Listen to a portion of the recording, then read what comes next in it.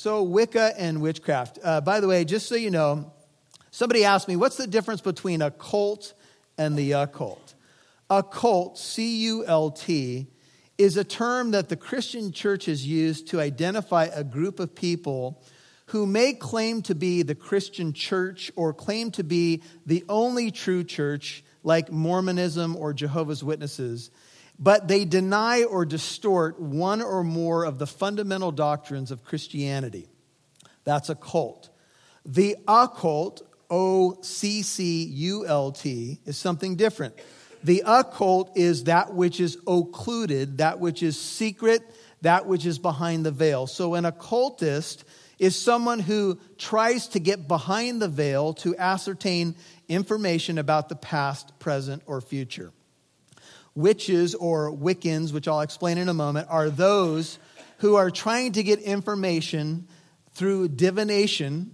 They practice magic. Magic is magic, sometimes spelled with a K at the end, to differentiate the term from what's called prestidigitation. Now, that's a big word, but prestidigitation just simply means sleight of hand magic. So if you've seen a good magician before, and you've seen some of those shows that he will show you his tricks, like, behind the veil, kind of, this is how I did this. I was distracting you over here, and I did this. That's a good magician. They're good with sleight of hand. Magic, in the sense of Wicca, is to use spells or incantations or other things to bring out a desired effect. And the desired effect for most witches is a benevolent one.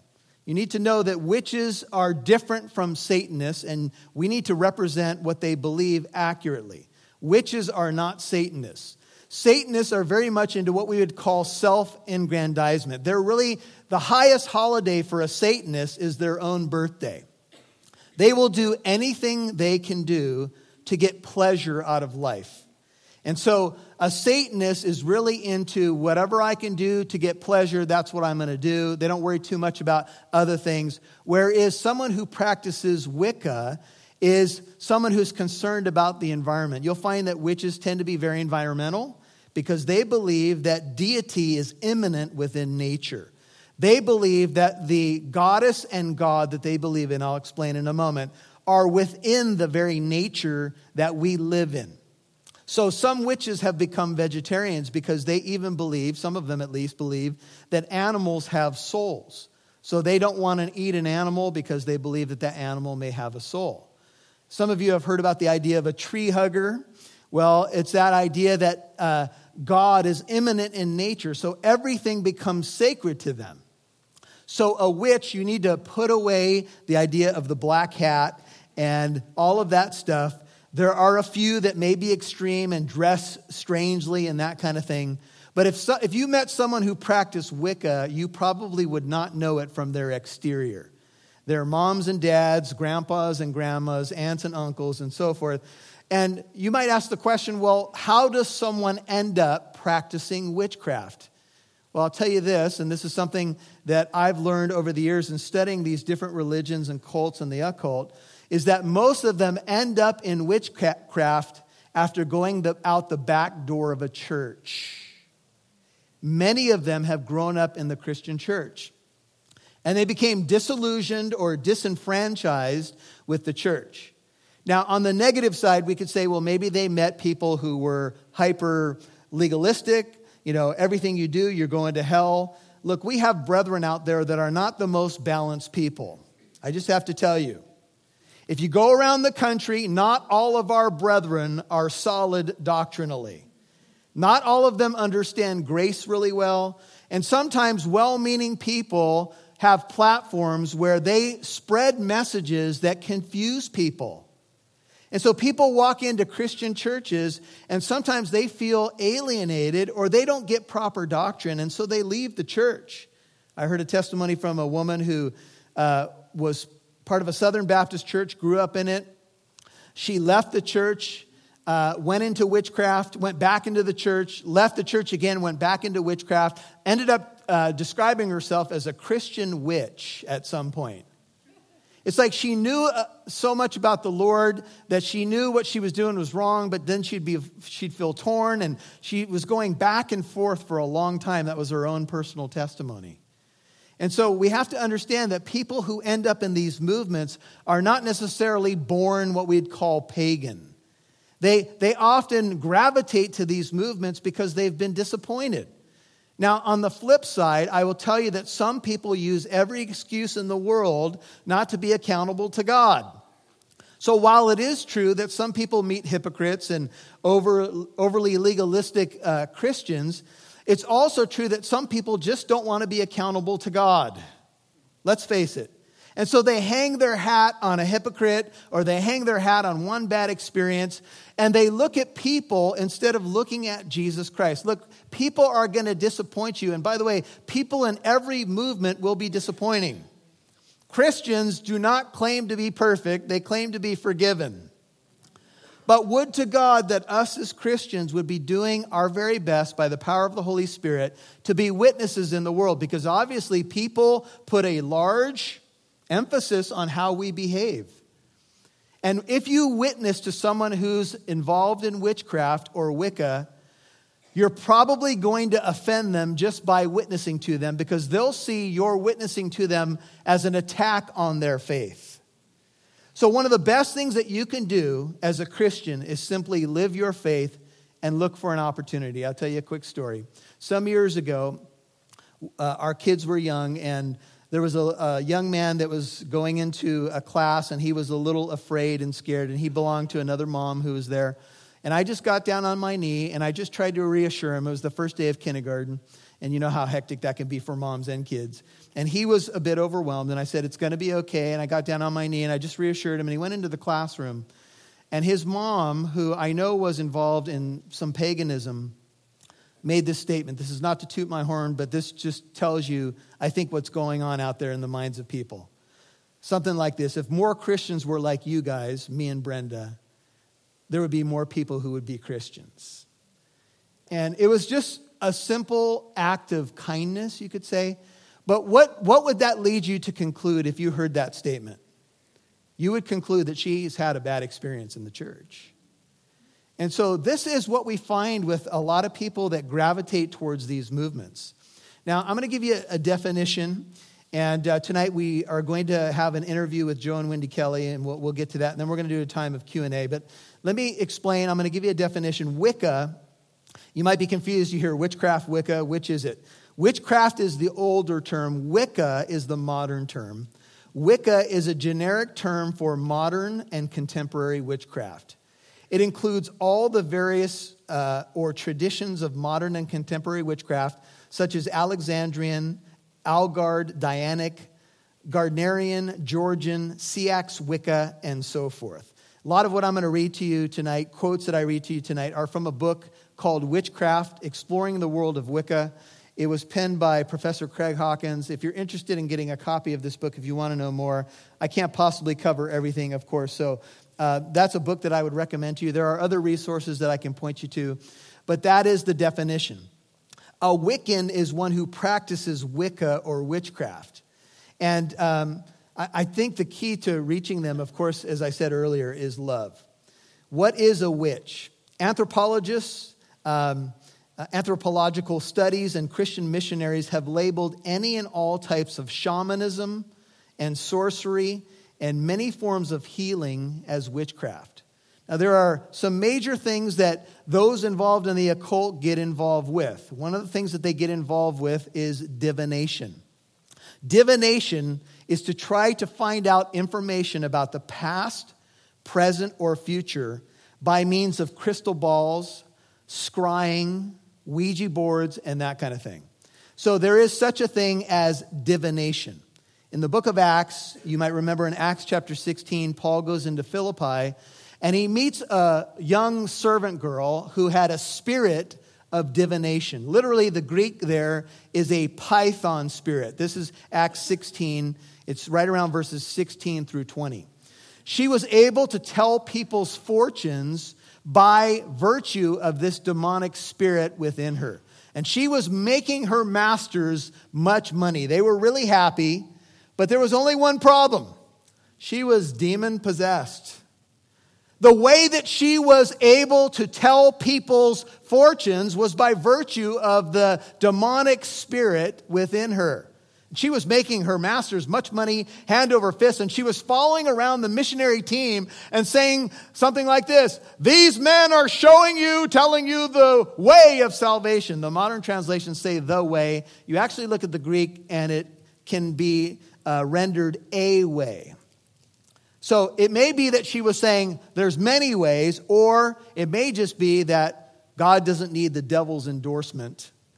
But Paul, and this is one of my favorite Bible verses, Paul annoyed, that's the literal rendering of the Bible. He was annoyed. Apparently it's biblical to get annoyed.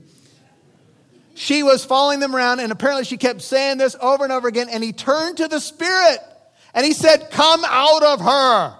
And she was delivered from demonic possession, which meant she could no longer tell the fortunes of the people, which means no more fortune for her masters. Now, her masters were so benevolent that after she was delivered from demonic possession, do you know what they said? "Hallelujah, praise the Lord, this is great, wonderful, you're free, sister." Oh, no. They got upset. And they went to the leaders of the city and they said, "These men are teaching things that us Romans don't believe." And you know that the missionary team got in trouble, but they ended up in the Philippian jail, and the Philippian jailer ended up getting saved, and God works all things together for good. Praise the Lord. Anyway, that's just one of the stories. That's divination. She was able to tell people's fortunes by virtue of this demonic spirit. Now, they didn't care about her. Once she got delivered, all they cared about was that they were going to be missing money. But she was delivered by the power of Jesus Christ. And by the way, she was one of the early members, founding members of the church at Philippi. How's that? Beautiful, isn't it? That's what the Lord does. But she was able to get this information by virtue of a demonic spirit. So let me just explain. Pragmatism, that is, if something works, is not the end-all for your worldview. You don't just believe something because it works. Think about it. If the devil could show you a miracle, if he could give you information about the past, present, or future that nobody knew, and it was like inside information, you knew it was supernatural. That's how he hooks a lot of people. The first encounter, wow, this is amazing. Who could know such a thing? And someone starts down what looks like a rosy path to what? To destruction. The devil has all kinds of ways to bring hooks into people. So that's one of the stories. Now we have another story, and it's in 1 Samuel 28, and I'll just sum up the story for the sake of time. And this is where Saul is in trouble. The Philistines have gathered, and I'll tell you what, you guys opened up there, so let's take a look at it together. 1 Samuel 28. Now Samuel 28:3 was dead, and all Israel had lamented him and buried him in Ramah, his own city.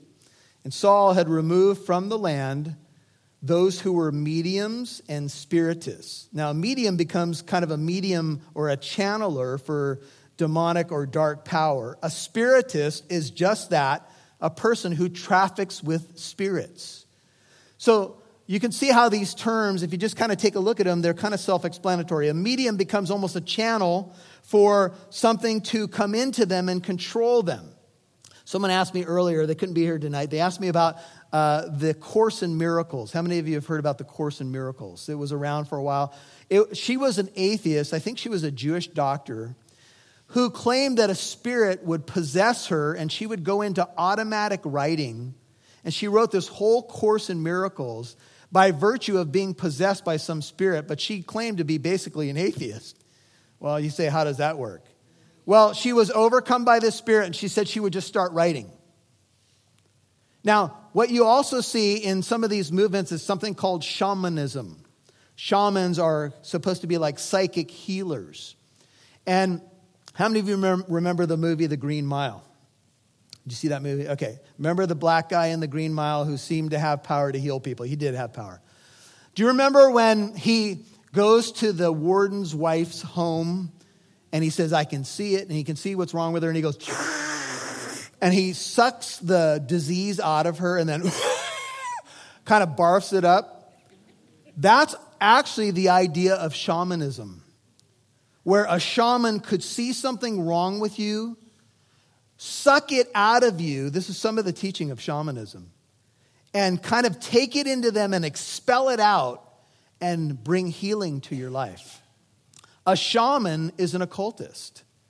It's someone who's involved in the process. Now look, how many people are desperate to find healing, physical healing? Of course, so many, right? And we totally understand that. If we're sick, we deeply desire healing. So the shaman is like a witch doctor.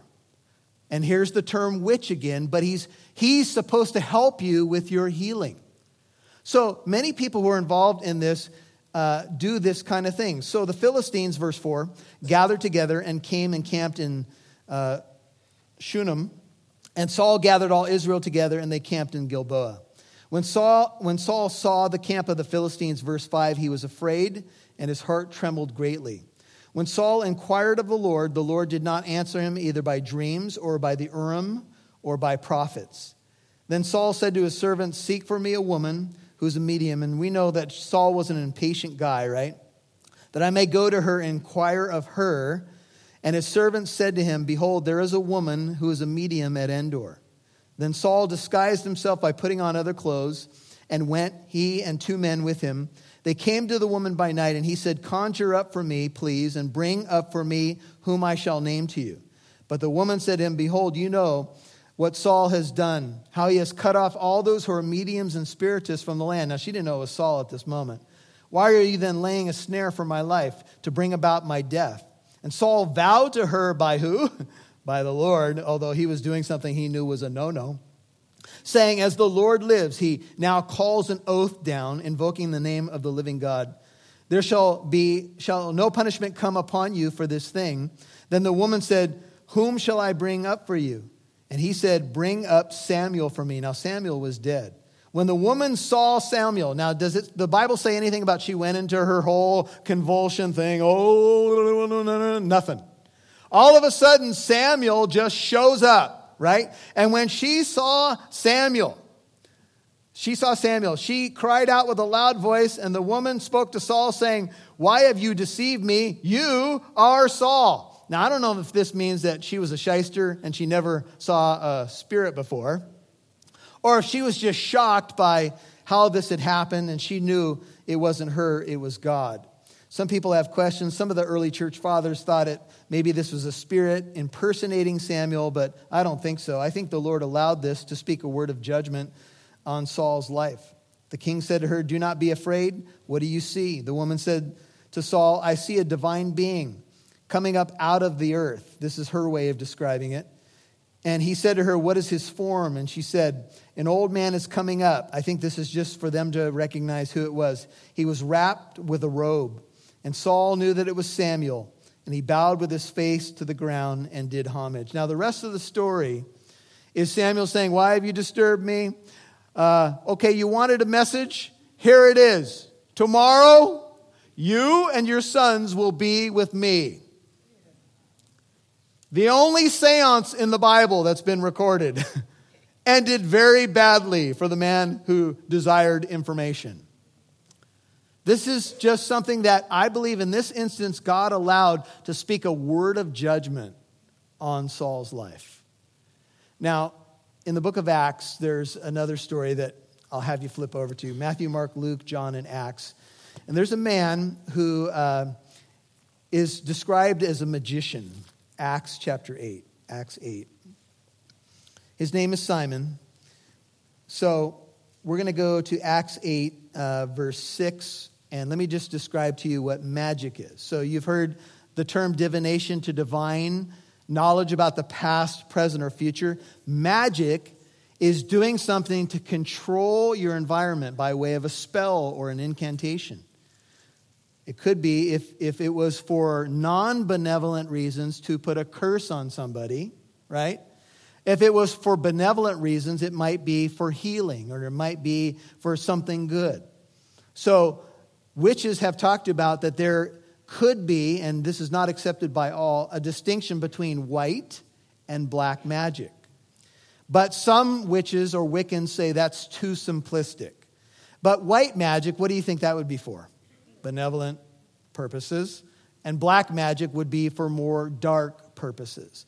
But some say they don't even make that kind of distinction. And so we have a couple of these cases. So check this out. So this is Acts 8, verse 5. Philip went down to the city of Samaria, Acts 8:5, began proclaiming Christ to them.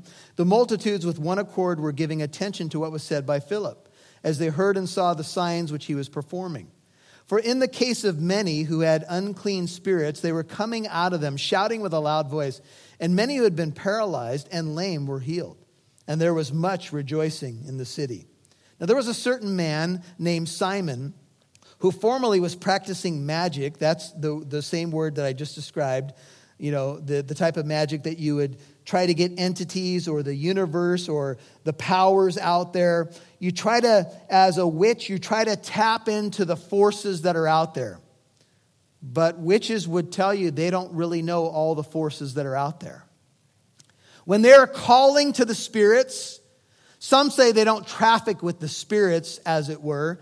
But others are just calling on the elements. They're calling on water. They're calling on fire. They're calling to the spirits. They're invoking them for help. And if you begin to call out to the spirits, watch out that they don't show up at your house. If you call for them, the handle of the door seems to be on our side. And even those who have written books on Wicca and witchcraft have said, if you start to call out to the spirits, be careful. They may just show up and stick around for a while and harass you and your family. There's a testimony from Guadalupe Rosales in a book written called Facts on Halloween, John Ankerberg and John Weldon. She tells a story that she claimed to be a Christian, and she encountered some very dark things. Tried to leave Wicca or witchcraft. At first they told her, oh, you can invoke the name of Jesus. We believe all truth. You know, whatever your truth is fine. It's fine. It wasn't fine. They brought her before councils and told her if she was going to be in the coven, she could not name the name of Jesus anymore. They seemed to be open to everything else in her case except for the name of Jesus. So they will say they are an anti-dogmatic group. They're pretty much open to everything, but have you noticed people seem to be pretty much open to everything except somebody named Jesus. So all of these things are happening. This man had been practicing magic. He was astonishing the people of Samaria, claiming to be somebody great. Acts 8:10. They all, from the smallest to the greatest, were giving attention to him, saying, this man is what is called the great power of God. And they were giving him attention because he had for a long time astonished them with what? With his magic arts. Same idea. But when they believed Philip preaching the good news about the kingdom of God and the name of Jesus Christ, they were being baptized, men and women alike. And even Simon himself believed, and after being baptized, he continued on with Philip, and as he observed the signs and great miracles taking place, and he was constantly amazed. Now, when the apostles in Jerusalem heard that Samaria had received the word of God, they sent them Peter and John. Those are two big guns, right? Who came down and prayed for them that they might receive the Holy Spirit. Now, I'm not going to comment on all of this because this is for another time. For he had not yet fallen upon any of them. They had simply been baptized in the name of the Lord Jesus. Then they began laying hands on them, and they were receiving the Holy Spirit. Now, when Simon saw that the Spirit was bestowed through the laying on of the apostles' hands, he offered them what? Money. And he said, give this authority to me as well, so that everyone on whom I lay my hands may receive the Holy Spirit. Now, what do you think Simon was thinking? This is cool. Because in magic, one of the things that you desire is power. Why do people go to the occult? Because they want to control their environment. How many of you have control issues? Just confess it now. Confession is good for the soul. No, just a few people have control issues in here. Okay. So if I can control my environment, if I could, maybe bring healing to my life or protection or maybe even get somebody, You've seen the little dolls. You stick the little doll. If I can get my enemies that way, well, I'm controlling my environment, right? So he said, hey, here's some dough. I want to be able to do this. And Peter, and if you've read Acts 5, 3, and 4, you know that Peter had a pretty good way of reading people. He read Ananias and Sapphira pretty well. So here's what happens. So Peter said to him, 20, may your silver perish with you. He had read the book, How to Win Friends and Influence People. Because you thought you could obtain the gift of God with money. You have no part or portion in this matter. Your heart is not right before God. Therefore, repent of this wickedness of yours and pray the Lord that if possible, the intention of your heart may be forgiven you. For I see that you are in the gall of bitterness and in the bondage of iniquity. And Simon answered and said, I repent, I'm sorry, no. He said, pray to the Lord for me yourselves so that nothing that you have said may come upon me.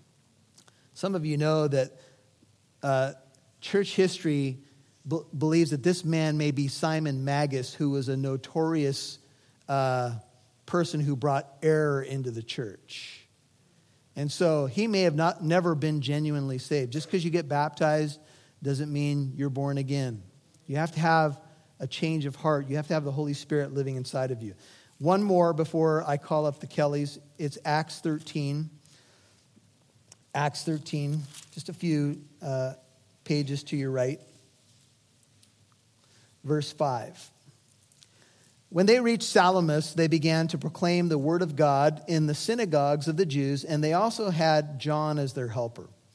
When they had gone through the whole island as far as Paphos, they found a certain magician. Here's again the idea of someone who practices magic and the occult. He was a Jewish false prophet whose name was what? Bar Jesus. Bar means son. Jesus means salvation. So his name was Son of Salvation. Just because you use the name of Jesus doesn't mean it's the Jesus of the Bible. There's another Jesus, another gospel, another spirit. There's a lot of guys in Mexico named Jesus. Maybe you've met a few here as well. They can't save you. Only the true Jesus can save you. You've got to define your terms. Do you know that there was a lot of witches that believe that Jesus was a witch? They do, because of his miracle working power. But Jesus is God the Son of God. And so he was with the proconsul Sergius Paulus. He was a man of intelligence, kind of the governor of the area. The man summoned Barnabas and Saul, that's before Saul becomes Paul, sought to hear the word of God. But Elymas the magician, for thus his name is translated, was opposing them, seeking to turn the proconsul, what? Away from the faith. But Saul, who is also known as Paul, filled with the Holy Spirit, so this is Holy Spirit driven. He also had read the book, How to Win Friends and Influence People. Fixed his gaze upon him and said, you who are full of all deceit and fraud, you son of the devil, you enemy of all righteousness, will you not cease to make crooked the straight ways of the Lord? And now behold, the hand of the Lord is upon you, and you will be blind and not see the sun for a time. By the way, Saul had gone through something similar, right? And immediately a mist and a darkness fell upon him, and he went about seeking those who would lead him by the hand. Then the proconsul believed, would you? Man, that was impressive. When he saw what had happened, being amazed at the teaching, not the miracle, but the teaching of the Lord. Now, why was this magician opposing Paul and the message of the gospel? There are some that they're embroiled in this world and they oppose the gospel. Not all. Some will say whatever's true for you is fine. There's a saying within Wicca that says, as long as it doesn't harm anybody, do what you will. Witches basically have this worldview. They're anti-dogmatic, at least that's what they claim. Anti-authoritarian. It's a very eclectic movement. They say that getting down the doctrine of Wicca is almost like herding cats. It's very diversified. They do what they do, but they're told if the old spells don't work and you come up with new stuff that works, then just use that. It's basically whatever works. And that sounds very familiar. By the way, the view of Wicca or witchcraft is that you are divine and you just have to discover the divinity within you. Do you guys see a thread of similarity in just about every false movement in the world? You're a god. You just don't know it yet. That's pretty much the old lie repackaged over and over again. And witches, by the way, believe in reincarnation. They believe that you live over and over and over again. And reincarnation is determined by the law of karma. The law of karma is almost like the occult view of sowing and reaping. And so they say karma actually means it's action. So for every action, there is a reaction or another action, whether positive or negative, whether in this life or in your life to come. So this is the worldview of Wicca. And there are people who actually, get involved with it. Sometimes they get involved in astrology or horoscopes and that kind of thing. They get involved with tarot cards, for example, or they go to a medium, or they want to find out information about the past, present, or future. And there are people who attend Christian churches who do not see a problem with that. And let me just say to you, that is forbidden for a Christian. It's forbidden in both the Old and New Testament. Now, I'm going to ask Joe and Wendy to come up, and as they do, would you turn in your Bibles to Galatians 5? Galatians 5. So this is the section that leads into the fruit of the Spirit, Galatians 5. I'm going to let you guys get situated. Okay. You can submit questions using the cross icon, not the megaphone, just so you guys know. Use the cross icon, not the megaphone. Okay? Turn to Galatians 5. Look at verse 19. Galatians 5:19. Now the deeds of the flesh are evident, which are immorality, impurity, sensuality, Galatians 5:20, idolatry, what's the next word there? Sorcery. See that word sorcery? It's a synonym for witchcraft. Sorcery and witchcraft are basically synonymous terms. And the word there, sorcery, is the Greek word pharmakia, where we get the English word pharmacy. And in a positive sense, in one sense, you could say it could be for administering medication, but that's not the use in the Bible. Whenever pharmakia is used in the Bible, it's always used in a negative sense because it was involved with the occult.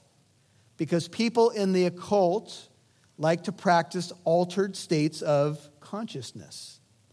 So if you can alter your state of consciousness, then you are more open to the spirits who then can give you information. They believe that you can take a drug and be on a different plane, and by doing so, you can get in contact with these spirit entities. So it doesn't mean that everybody who takes a medication is susceptible, but you guys understand what I'm saying. Now I want to point out one more. It's back in Acts 19, and I'm going to give you a solution. What do you do if let's say that you dabbled with this, and you ran into some dark stuff? What do you do? Well, there is a solution, and it's in the book of Acts, chapter 19. And here's what it says. 19:18. Many also of those who believed kept coming and confessing and disclosing their practices. Many of them, Acts 19:19, who practiced magic, brought their books together, began burning them in the sight of all. They counted up the price of them and found it to be 50,000 pieces of silver. So the word of the Lord was growing mightily and prevailing. I have a recommendation. If you have been messing with the darkness and maybe something's come in or is around that you don't like, Anything that's an object associated with that practice, burn it. And I say that on biblical authority. Get it out of your life. Get it out of your house.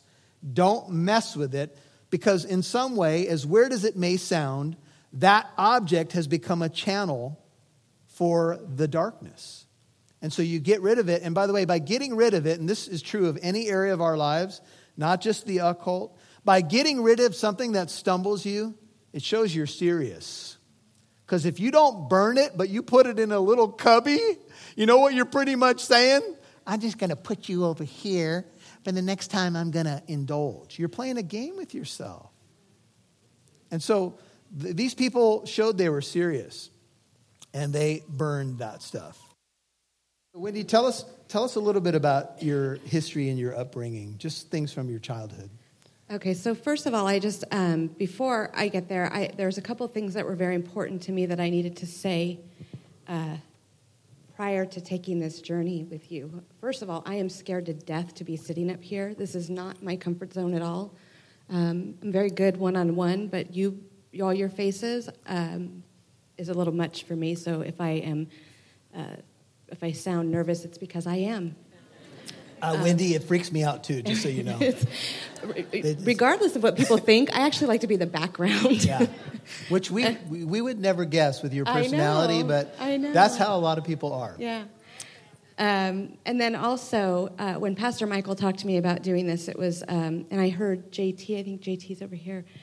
When I heard JT's story and Pastor Michael announced last month that I was going to be here, I had an overwhelming need to protect my mother. And I made that pretty clear to Pastor Michael, that I needed to be here tonight to share the good news of God and grace, but to also honor her and honor who she was as my mother and my children's grandmother. So I'm going to do that tonight to the best of my ability. And I do know where you're going with that, and I think that's wonderful. And I also, we're going to, as we come full circle, we'll talk about the hint of redemption that is in this story. Your redemption, but then how your mom near the end was kind of reaching out, and we'll talk a little bit about that. But let's talk about your childhood. So as a child, it was a different world for you. You didn't have the typical upbringing. No. There was some strange stuff going on in your house, seances. I guess you would say a coven was meeting there. And by the way, a coven is kind of a witches' gathering. The ideal number is 13, but it can be anywhere from 3 to 30 who are practicing Wicca, kind of like their assembly. And they assemble around the moon and that kind of thing, waning, waxing, that kind of thing. So some of your early memories about people coming into the home and things that were going on. So I actually didn't realize that I was not normal. I grew up in an upper middle class neighborhood, and my mother was very successful financially and very successful in corporate America. But I always knew as a child that there was something wrong in my household. There was always a bad, heavy feeling in my household. I grew up in a home that never spoke a word about a God. I never heard anything about God. I didn't even know God existed. She prayed to the powers of the elements, to the universe, fire, water, air, earth, spirituality. Those were her gods. She had people over. I was telling Pastor Michael that there was a time when I was young, and I don't remember how young. You could see, my mother never did, a lot of the stuff that she did was behind closed doors. So the children were supposed to be in bed, right? But I was a bad kid, so kind of like your story this morning. She said, don't get out of bed. Yeah. Strong will? Yeah, a little bit. Okay. Anyway, my mom would have her friends over, and they would sit what we would, consider Indian style, right? And they would all be sitting around the room. And I remember watching them, and the only thing that would come to mind is they were like chanting, and I had no idea what was happening in my house, other than I was always scared. I was always felt like there was just a ton of bricks that laid on my chest, And as a child, I remember, and it's funny, not funny, haha, but interesting that, thank you for that. That little breakup, I needed that. These last few weeks of revisiting my childhood, I am very good at logically thinking. I can logically think myself through about anything. And so I think there's a part of me that completely disconnected. I've talked about my mom for a lot of years as a joke, right? I made fun of some of the things that she did, and I used to say, oh, she was crazy, and she would invite all this stuff. And then it dawned on me a few years ago. Well, it didn't really dawn on me. Joe dawned on me a few years ago. He looked right at me. He goes, your mom's a witch. And I was like, what do you mean? So, for examples, growing up, I remember as a child that I couldn't fall asleep at night. That I would lay in my bed and I was scared. I just knew that there was something in my house and something in my room and something that was going to hurt me. About how old were you when you... I was little. Everything that I remember is from the age, because it was always in a house that we moved into when I was 7. And I moved out of my home when I was 15 years old. What area were you in? So we were in Northern California, Los Gatos, Santa Cruz. Okay. Very, very feminist movement area. Uh-huh. That was the time for that. And there is a movement, the Dianic movement, which is just kind of a female-only coven. Is that it was all female? Always females. Joe was asking me about males. There was never any males. In fact, my own stepfather was not ever a part of what it was she was doing. And by the way, the whole wizard witch thing is kind of a misnomer.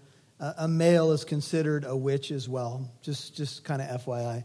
So you saw some strange things. Like it wasn't just a feeling of scared, and I think you sensed a darkness, a presence. But there was also like physical manifestations. What's some of the things that you saw? So happen? I did have a dark presence around me always, and I mean in the literal sense that I would wake up and over my bed would be the form of a dark presence, and all I ever saw was darkness and then a shadow, and that was almost the norm for me. I was actually used to that. Things moved in my house. I would wake up one morning and all the chairs would be upside down. And the table would be upside down, and the chairs would be pushed out.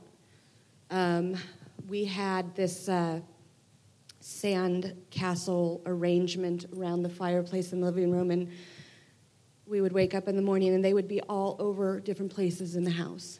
And I don't mean like somebody just thought it would be fun to strategically move them in places. I mean you would go to bed at night, and they would be in place, and the next morning, they would be all over the house. And that was my normal. I had a friend one time in junior high asked me if I would go to church with her. And I remember saying, what do you do there?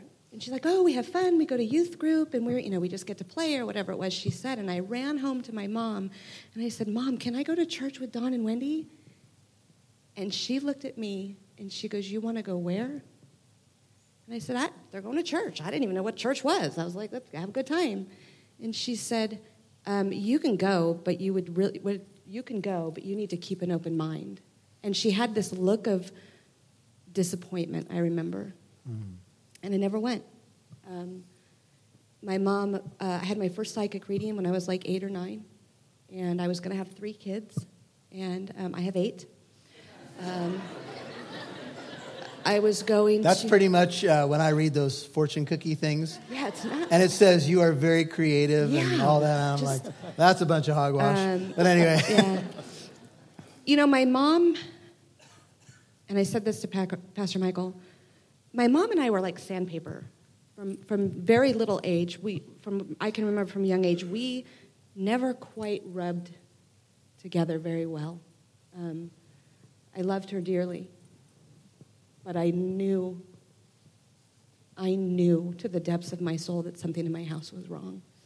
So let's fast forward a little bit. So eventually you ended up meeting Jesus Christ as your Lord and Savior. Tell us a little bit about that experience. Like how did you hear the gospel for the first time and what happened? What time is it? You're going to have to tell a condensed version. Okay. I ended up moving out of my house when I was 15 years old. And when I say moved out, I mean kicked out. And so I lived a not so Christian lifestyle. Obviously, I didn't know the Lord. I didn't know anything about the Lord. And so I was involved with drugs and alcohol and legal issues. And so you had an involuntary relocation? I did, yeah. Yeah. In fact, the court said, you know what, guess what? We're going to be your parents. And so I just went, oh, okay. So anyway, I got to make a very long story short, I was in an abusive relationship, and when I was 19 years old, I decided to move. My parents got divorced when I was 3. My biological father lived here in Cyprus. My biological father, my whole life, I was told, was an agnostic. I had no idea what that meant, but that's what I just figured he liked to do. I didn't know what that even was. I had no idea what that meant, but so little did I know that when I called my father because I needed to relocate at 19 years old, I told him I needed to come to Southern California and live with him. And he said, I've been waiting for this phone call for a lot of years. And so I did. I moved to Southern California from Northern California, and I started to go to Alcoholics Anonymous meetings. I wanted to get my life together. And there I met a man, and his name was Tom.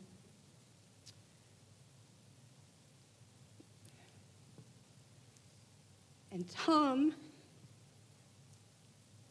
was the one man who changed my life. Tom was the weirdest man, too. He was so bizarre. He was so bizarre, but he was like exactly what I needed because I hated women and I didn't want to trust women. And so I was like, okay, Tom, you're going to be my sponsor. And he's like, that's right, I'm going to be your sponsor. And I had this like issue with authority and, powers that be, the powers of the universe. And I had an issue with people praying to God because I thought you were weak. Because I grew up in a home that you said you defined your own destiny and your power is within you and you're strong, you're going to be successful, and you're the one that makes it happen. So the idea of a higher power for me was kind of a joke. And so one day Tom and I were bantering back and forth about the idea of a higher power, and he kind of like threw his hands up. And he's like, you know what? Fine. You think you're so powerful? I want you to go to the beach, and I want you to sit on the ledge of the beach, and I want you to watch the ocean, and then I want you to walk out to the ocean, and I want you to stop the waves from breaking. And logically, I knew that was really stupid of Tom to say, and I was irritated that he said it. But for whatever reason, I did it. Were you able to stop the waves? No, I tried. I tried to gather my inner strength. Did you try anything special, like speak to the universe or anything like that? No, because I was pretty irritated with the universe at that point in my life. It's rough when you get irritated with the universe. It is, because there's nowhere to go. Now, your mom, you said, looking back, got involved with the book called The Secret. She did. Which was a phenomenon. Was it Eckhart Tolle, I think, that wrote the book? And he got a bunch of airtime on Oprah. And The Secret basically said you can speak to the universe and basically order whatever you want. And so, for example, if you were going to eat a double-double cheeseburger and you don't want to get fat, you just say to the universe, I'm about to eat this double-double, and it ain't going to make me fat, and it's because I'm sending up these good vibes. I wish that would work! But anyway, it doesn't work. You can't eat cookies and cheeseburgers, and it's calories. It's just how it works. But anyway, so she got into that. She did. And it kind of fit with her worldview, which goes with the whole New Age witchcraft thing. And she embraced that, which, sadly, there's even elements of the professing Christian church, the Word Faith movement, that embraces some of this stuff and puts Christian terms on it, but that's for another time. So you went out there. And you couldn't stop the waves. And what happened? So I went out to the ocean. I went to Huntington Beach all by myself. By the way, the surfers would have been really upset had you. They probably would have been. It was, that was a very special day for me, though, because, I didn't grow up in church, and I didn't know anything about God. And I don't know that you hear people now say, invite the Lord into your heart. I didn't know anything about that. But I remember looking at the waves, and I remember the Holy Spirit just embody me. And I just knew that I had been wrong this whole time. Mm. And I truly believe that the Lord came after me. He does that. Yeah. He does. And you know what? I am here to tell you, he will get you. He's definitely a seeker of the lost. And from that moment on, I didn't know anything even about what that feeling was. But I went back to crazy Tom, and I said, "What did you do to me?" And he said, "Let me introduce you to God." And, so I take it that Tom was a Christian? Tom was a Christian, but he was weird. He was. There's a lot of those out there. Like I said, I needed weird, but... Yeah. There are brethren, but hey. We have to love him. Dearly. That's what the Lord I says. do, and I have no idea where Tom is today, and Tom was in my life for that very small season, and wow. it was life-changing for me. And does he know the impact that he had? He has no idea. Wow. Amazing. I am here for a reason. This is Joe. It was to provide some moral support for Wendy, and then kind of fill in the gaps where she just completely. We were going to try to ignore things. You the whole time, Joe. But Wendy's dad is a believer and was a believer when she moved from Northern California down to Southern California. So that played a huge part in it also. I would imagine that your dad was probably praying for you because he said he had been waiting for the phone call. He did. So we could talk about my dad. My dad, in between the time, long story short, I didn't really have a relationship with my father either, but in between the time that I would see my dad, he had been saved. And he got saved at this little church called Westminster Foursquare Church, and that is where he attended church. And God is funny the way he does things to Amen. me. So he had been praying for me, and it took me a while to walk into that little church on the corner, but I did. So let's circle back around because we got to get to the Q&A time. We're going to run out of time quickly. Your mom ended up getting cancer. Yes. And she was terminal. Yes. And I know you and I think you said your sister was involved, and you guys your sisters were caring for her, and you ended up going up there. But your mom had sent you a text. Yes. And what did the text say? So we found out on February 25th, 2013, that my mom had brain cancer. It was terminal. She had lesions all throughout her body. And so I went up to Northern California to put her affairs in order. And I spent about 2 weeks with her by myself. And you have to know that every time I brought up Jesus to my mom in the past, it was rejected.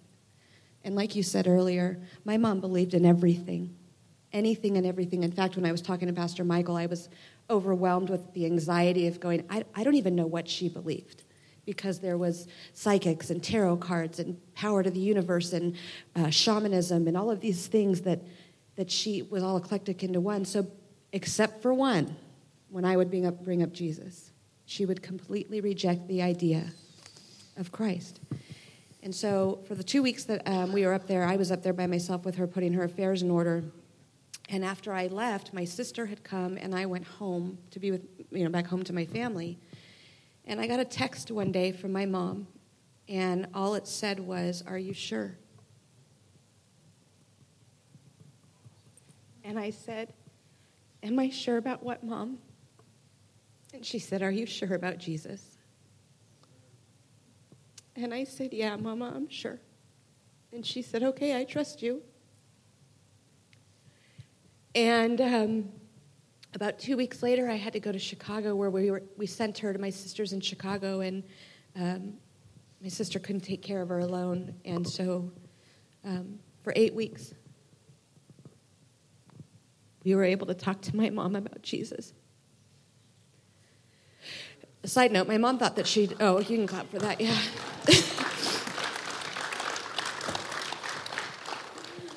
6 months before she was sick, my mom thought she had failed as a parent because 2 of her 4 children were believers. True story. Yeah. So we went to Chicago, and my older sister and I are believers. My younger sister practices the same practice my mom does, but my younger sister was there too. And we were able to honor my mother and love her and show her Jesus for the next 8 weeks. And I told Pastor Michael, I truly believe that God gave my mom brain cancer and a terminal illness so he could save her. And that, when you come down to the, let's just say real life, and you've got a terminal disease, and in one sense we're all terminal. We're all pretty much day to day, right? It's amazing how all of a sudden someone who believes something so opposite their whole life goes back to Jesus. She did. Because they know that Jesus is the one that defeated death. And there's a deep sense, I think, in everyone, because we've been made in the image of God. There's an internal witness to the true God of the Bible. There's an external witness, and we already know. And we have to suppress the truth. We got to push it away. And we all have our reasons, right? Humans are a bit complex. Why we push truth away, why we push it down. It could be hurt, it could be wounds, it could be a number of different things. There's also a spiritual battle. Absolutely. And we've talked about that. So there's a story of redemption, your redemption, and then your mom, we can't say dogmatically because she never said the sinner's prayer in your presence. No.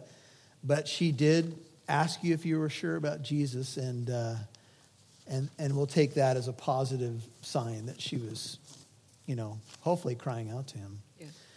All right, we're gonna segue to a time of Q&A, and we only have a little bit of time, so I'm gonna read these out, and we'll kind of tackle them together because we want Joe to talk a little bit more. My wife's friend is the only believer in her house. Her stepmom is openly involved in witchcraft. She has cursed her stepkids. There's been weird things happening, such as dark figures, etc.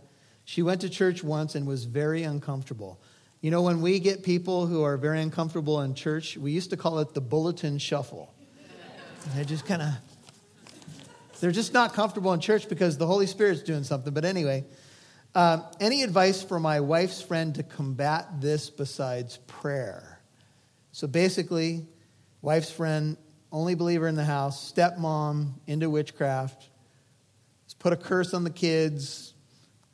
A lot of dark stuff going on. Besides praying, which, of course, is one of our most effective weapons, what else would you recommend? I would certainly recommend speaking the truth, right? I would speak Scripture into the situation for sure. I would get the kids out of there because as somebody who grew, I don't know who asked that question, but I can tell you that as a child, I got robbed. And I can say that because I worked through it. But I didn't know anything about hope. And I didn't know anything about a God that loved me.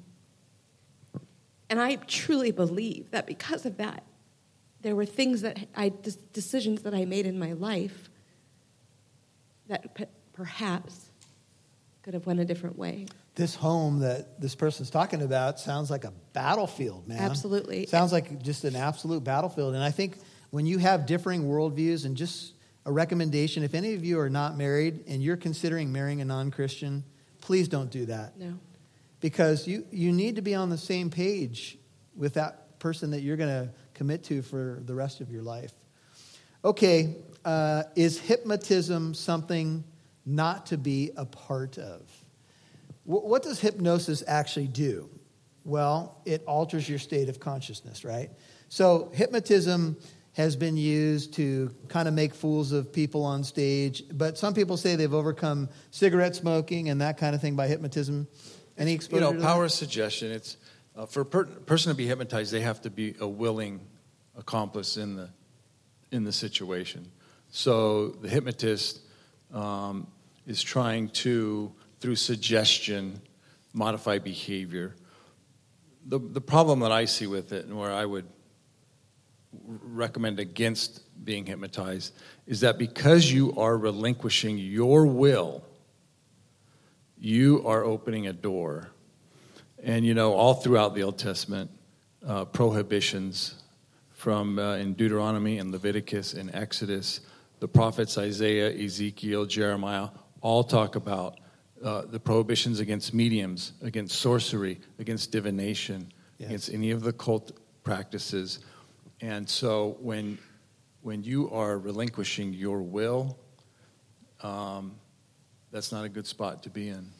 Yeah, because someone then has control over you, and you want the Holy Spirit to control you, so you want to submit your will to God's will. But the Bible does not talk about, the Bible says self-control is a fruit of the Spirit. You don't want to be out of control or hyper-suggestible, and that's what happens in these situations. Somebody asked the question, are Wicca and witchcraft the same? They are. Wicca is the more modern term for witchcraft, which has been around since the Old Testament times. And I think you mentioned it, but there's such an eclectic mix Yes. of practices. Yes. And so like Wendy was saying, her mother was in the tarot cards.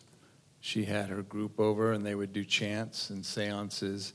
She was into really anything that she thought. Now, here's the thing about the occult and wanting to remove the veil and gain knowledge that doesn't belong to you, and that's what it is, trying to gain knowledge that doesn't belong to you, is that all of these different methodologies feed, it's idolatry, really what it is.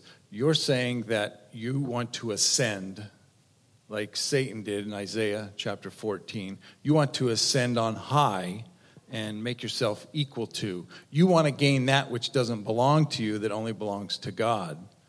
And I think that's the issue. And that would include necromancy, which is kind of really part communicating with the dead. Yeah, 1 Samuel Right. 28, which is forbidden. And it's like, why do people go there? You can understand the emotional part of it, if they wanted to connect with a deceased loved one and that kind of thing. But the Bible just basically says, don't mess with things that are behind the veil. Don't mess Leave with things it behind alone. the veil. Trust the Lord. And if you start messing with it, you're going to probably, most likely, if anything authentic happens, you're going to end up meeting a demon, or you're going to meet something dark. Well, and that you make a good point. Anybody out there saying that they're going to put you in touch with a deceased loved one, they are mistaken. So you have the charlatans, right? Right. That don't do any such thing. And then if there's an authentic connection with beyond the physical, with something supernatural, that isn't your Aunt Betty. That demon may claim to be. But if you remember, if Satan is seeking whom he may devour, correct? Yep. If he's seeking whom he may deceive, he is the chief liar. Yep. Then he will fool anybody and convince you that you are communicating with a deceased loved one, and it's bringing you comfort because they're telling you what's going on the other side, or things are going to be okay. Anything to keep you from the truth, anything to keep you from seeking Christ. And even masquerades as an angel of light. Absolutely. So he might do something that might be impressive. You might have an experience that's impressive, but it's a big fat lie. There's a hook behind it. My friend spent a lot of money and time in magic tricks. Is practicing magic bad? Not prestidigitation. Sleight of hand is just sleight of hand. It's not calling on occult spiritual powers. So I don't think that was going to lead somebody into something bad. If you're just into card tricks and that kind of thing, I don't see a big issue with that. But someone who's crossing over into calling upon spirits and that kind of thing, of course, is wrong. Then they told me to ignore the question. Is Chinese medicine part of Wicca? I used to see a lady for acupuncture or cupping while listening to calming meditation music. Is this allowed? I don't think Chinese medicine per se is part of Wicca. I do think that there's probably some... I've seen athletes with my wife was just talking to me about this, where the marks are from cupping. It's supposed to be, something to relieve tension or whatever, or minister to that part of your body. I have a friend that's a Christian that did acupuncture, and apparently it was effective for him. I don't know if it's tied to anything per se that would be Eastern or occultic, but if it went with other things, if you're doing, something that included the religious part of it, or they're trying to convince you of something that way, then obviously I would steer away from that. How can one tell the difference between a gift from the Lord and a gift that's luring you in from Satan? Like a gift of the Holy Spirit as opposed to something that might be demonic. Does it glorify God?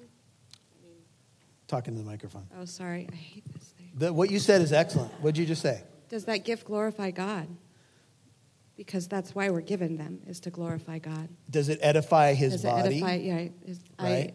I think people are so they're so interested in this subject, and as intently as everybody looks right now at me, in a serious note, that's how intently I listen to the Word of God. Because if we don't know the truth, it is so easy to be deceived. And there's a lot of movements out there that are claiming to be Christian that are dabbling with some of this stuff. And so, and plus the Lord's given us discernment. Yes. And the Holy Spirit gives us discernment. We measure everything by the Word of God. That's why we need to grow. I've heard this question. I sort of think the person asking it is asking because either they have an ability or they know somebody that has an ability that doesn't line up with what we would call a spiritual gift in Scripture. And so they want to know, have I been endowed with an ability that from God that I can't find anywhere in Scripture? For instance, some type of psychic ability. I know there are people that claim to have psychic ability and just say that it is a gift from God. But again, psychic ability is knowledge of things that you don't have any right to have knowledge of. Where that would be, you could make a distinction between that and maybe a premonition. Some people feel like they've had premonitions or things like that. And you could say, well, maybe in some sense God could warn somebody. But I would also be asking the question, what's it leading you down? I mean, where is it heading? It seems that witches get their power from demons and may be possessed. Yet you said that this is not Satan worship. Isn't all worship of demons also Satan worship? No, because someone who may end up having a spirit come into them may not be worshiping Satan, but it could end up that they end up possessed or they end up oppressed because they opened the door. But that doesn't mean that it's outright satanic worship, although I kind of understand what the person's saying. But, they can end up in trouble. Why and what does it mean when Wiccans use stones? What do they believe the stones do? Does that mean we shouldn't have anything to do with stones like tiger's eye, etc.? So, healing stones?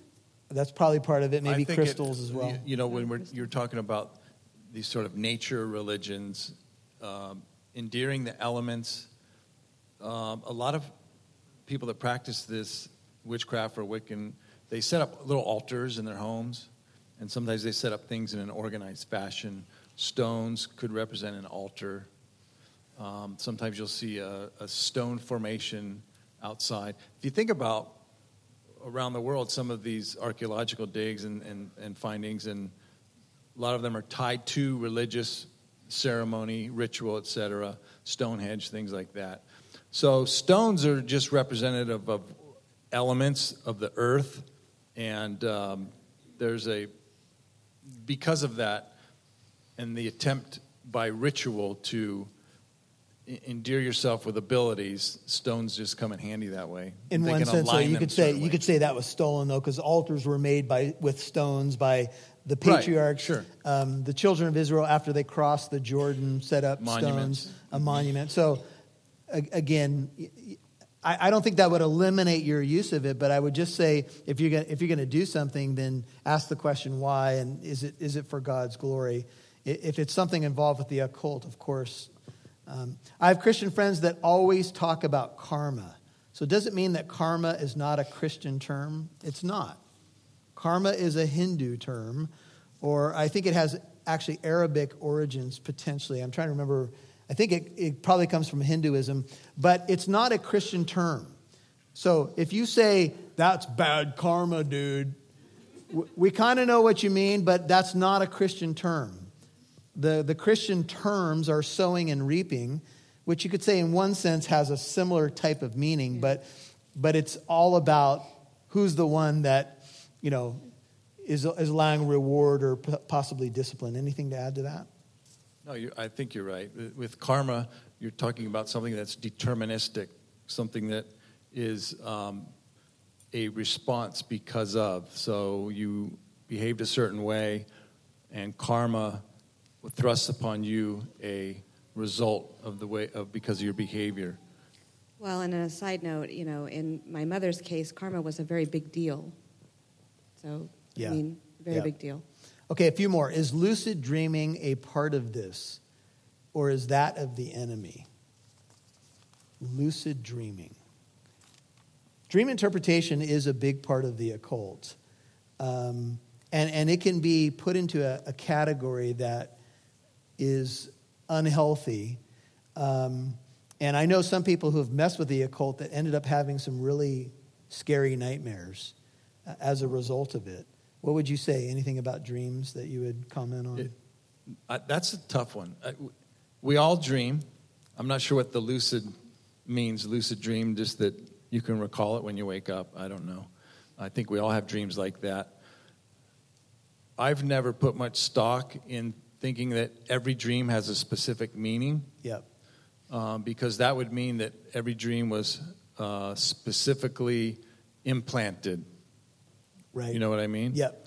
When a lot of times our dreams could have to do with things that we had thought about during the day, Yep, or something we were planning on or stressed about, and who knows the physical mechanism that happens with the synapses in our brain, et cetera. And plus, outside of like Daniel and Joseph and a dream that came to Joseph in the New Testament, there's no doctrine about dream interpretation in the New Testament. And I would be very careful that you don't make more of this as a category than what the Bible allows. Remember, we have Scripture. We have a closed canon.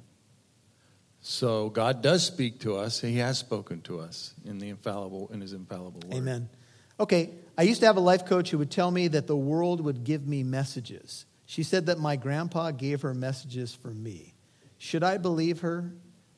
Is it all bad? So you got a life coach who's saying that, I guess, the universe is sending messages. I'm curious how they come. I don't know if they're text or... I'm sorry, but I know it's a serious question.